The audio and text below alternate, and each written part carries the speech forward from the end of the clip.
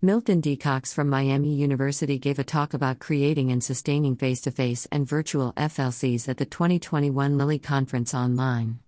Cox defined communities of practices as groups of people who share a concern, a set of problems, or a passion about a topic, and who deepen their knowledge and expertise in this area by interacting on an ongoing basis. Wenger 2002.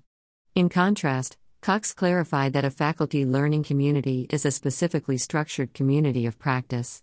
Cox showed a photograph of a group of faculty discussing topics of interest with a pie on the table. And the group included several well-known faculty educators. The level of structure seems to be the difference between communities of practice and the faculty learning communities, COP and FLC. Todd Talked asked, what do faculty get out of an FLC, and Cox mentioned that the members of the group decide on the deliverable that could range from a presentation to a proposal. Cox and colleagues suggest 8 to 10 members so that they have commitment. At his campus, they have an application to become a member of the FLC. Interestingly, a department chair/head signs off on the application. The FLC does have a budget for professional development that includes books and registration to a conference, for example. Cox mentioned that they started FLCs in 1979. At Miami University, they've had 217 FLCs. Cox did not facilitate all of them, yet he was a facilitator for the early career faculty. They then developed workshops for facilitators and an application process. Cox did mention that the facilitators are compensated between $1,000 to $2,000 for professional expenses. They also have a technical support staff member for the website, and the director of the center meets every semester with facilitators. Cox later clarified after someone asked that department chair/head support for the applications is not a requirement since there may be some hesitation to endorse teaching practices.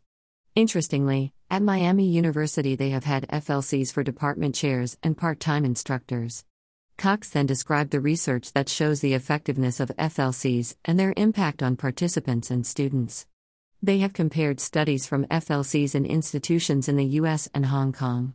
Cox also shared that they did a study comparing faculty who participated in the early career FLC and colleagues who didn't in terms of tenure, and there was a significant difference in tenure for those who participated in FLCs. Cox shared that a researcher is writing a book on FLCs before the pandemic and virtual FLCs. Cox then suggested how others could start their own FLCs, emphasizing that they should do a pilot and gather data to share with administration. Just today we were talking about how useful the OFD reading circles have been for professional development and continuous education. I imagine that FLCs would be more focused and an efficient way to write policy or a manuscript as a group. I wonder if FLCs have ever included students with the goal of structured meetings and a common goal and deliverable. Milton Cox described the history and benefits of faculty learning communities, FLCs. Photo by Vlada Karpovic on Pexels.com.